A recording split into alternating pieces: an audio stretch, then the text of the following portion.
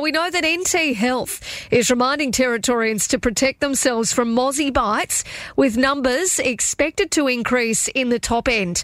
They say that there's a higher risk of catching mosquito-borne diseases such as Murray-Valley encephalitis and, other things at this point, detected in Darwin mozzies earlier this month, as well as Japanese encephalitis, I believe. So joining me on the line right now from the Centre for Disease Control, the director is Dr. Vicki Krause. Good morning to you. Oh, good morning. Great to have you on the show. Dr. Krause, tell us, why are mozzie numbers on the rise and what are some of the risks? Well, obviously it's that time of the year when we've had lots of rain, and as the rain contracts and there's puddling, there's more breeding. And so this whole period is just a time when the mozzie numbers go up. So we just want people to be absolutely aware of that. The numbers in urban Darwin at the moment are not that high, but if you're around swamps and creeks and wetlands, you'll know that the numbers are way up there. And throughout the territory, the mosquito numbers are up, and particularly down in even Central Australia and Tennant Creek. If you talk to people in Tennant Creek, they'll tell you they just have to run in their house. So we just want people to be aware that this is a high mosquito disease-borne mosquito season, and that people need to protect themselves, but they also have to be protecting their children and very young children who can't protect themselves. So tell us, and as you mentioned, the two diseases we're really concerned about are Murray-Valley encephalitis and Japanese encephalitis. Yeah, talk us through those and what some of the concerns are with both of those diseases. So encephalitis, which is an inflammation of the brain, so something to avoid, something that can cause very serious illness and even death, and can cause sequelae or long-term deficits because of acquiring encephalitis. So again, these are two diseases you want to avoid, and you do that by trying to avoid being bitten by mosquitoes. So it is really important that you try and not be out when these mosquitoes are out and about, which is at dusk, so that hour like after sunset, and then at dawn, so before sunrise, and actually all through the night. So making sure that if you are going to be outside, you have the proper clothing on, so long sleeves and loose fitting and light colored, and that you're using insect repellent that would repel the mosquitoes. So peat-containing or picaridin, or oil of eucalyptus containing insect repellent. Are you concerned that people might be, a bit more vulnerable over that Easter period as well, given the fact that we've all usually got a few days off? Some people might choose to go out camping and do a little bit more in the way of outdoor activities?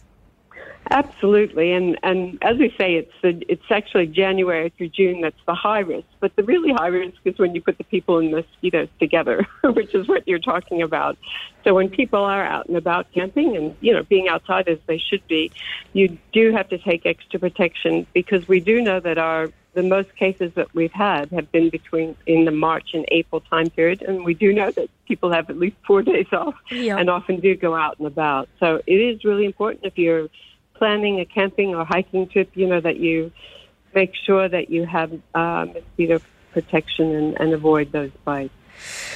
Now, just tell us as well, I understand that there are some other concerns, and that NT Health is also warning people about measles. What sparked this?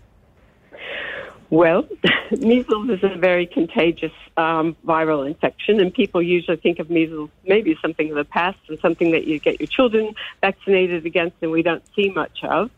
But particularly over the past 3 to 4 years, when people maybe haven't been getting out and about to get their vaccines as commonly as before, and also throughout the rest of the world, there's just been a real rise, and WHO has also signaled this, a rise in the world of measles cases. So if people are thinking they're going to be traveling overseas, it's really important that they know that they're measles immune, that either they were born before 1966, and they probably had natural immunity, or from that time they've had 2 measles-containing vaccines. And for our kids, we know that they get it at 12 months, an MMR, measles, mumps, rubella, and then at 18 months they get a measles, mumps, varicella, so for chickenpox as well. Yeah. So then if they're up to date with their childhood immunizations, then they have that 12-month and 18-month measles vaccine.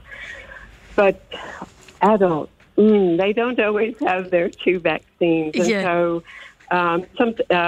if you were born like if you're under 35, possibly you've had 2, but even between 25 and 35-year-olds should think about, have I had a second vaccine? Because they weren't offered a second vaccine in school necessarily. So you need to check your immunization, get your immunization plan and see, or possibly call your mother and find out if you've had your 2 measles containing vaccines. Because if you haven't, you are at risk.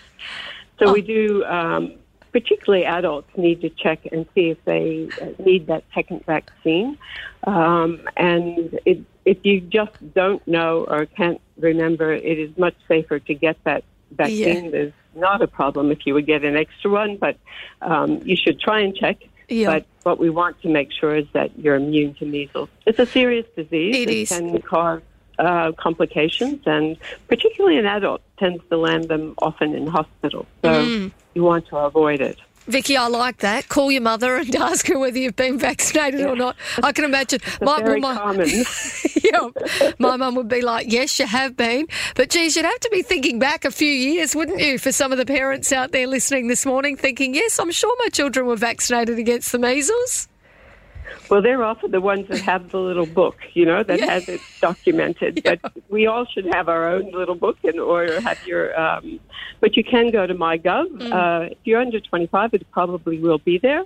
But really keeping your own copy of your vaccine schedule is always a good idea. And Vicki, just on that, I know you touched on the fact that obviously over in the USA and Europe they have indeed had measles outbreaks. Have we had any cases here in the Territory?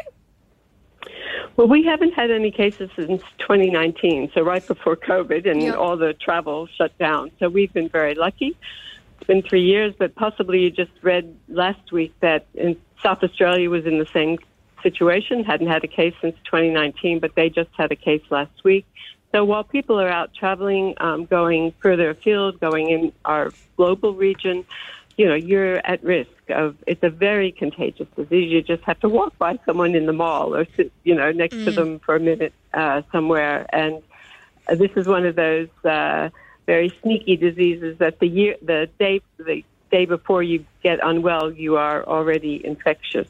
So you don't necessarily know you would be passing it on. Yeah. It is a disease that presents with, just fever, headache, cough, red eyes, and then a few days later, 2, 3, 4 days later, you get this rash that starts on your face and down the body. So you want to avoid that and avoid the 1/3 of people who go on to get complications, as I said, like pneumonia, and possibly need to be hospitalized. So,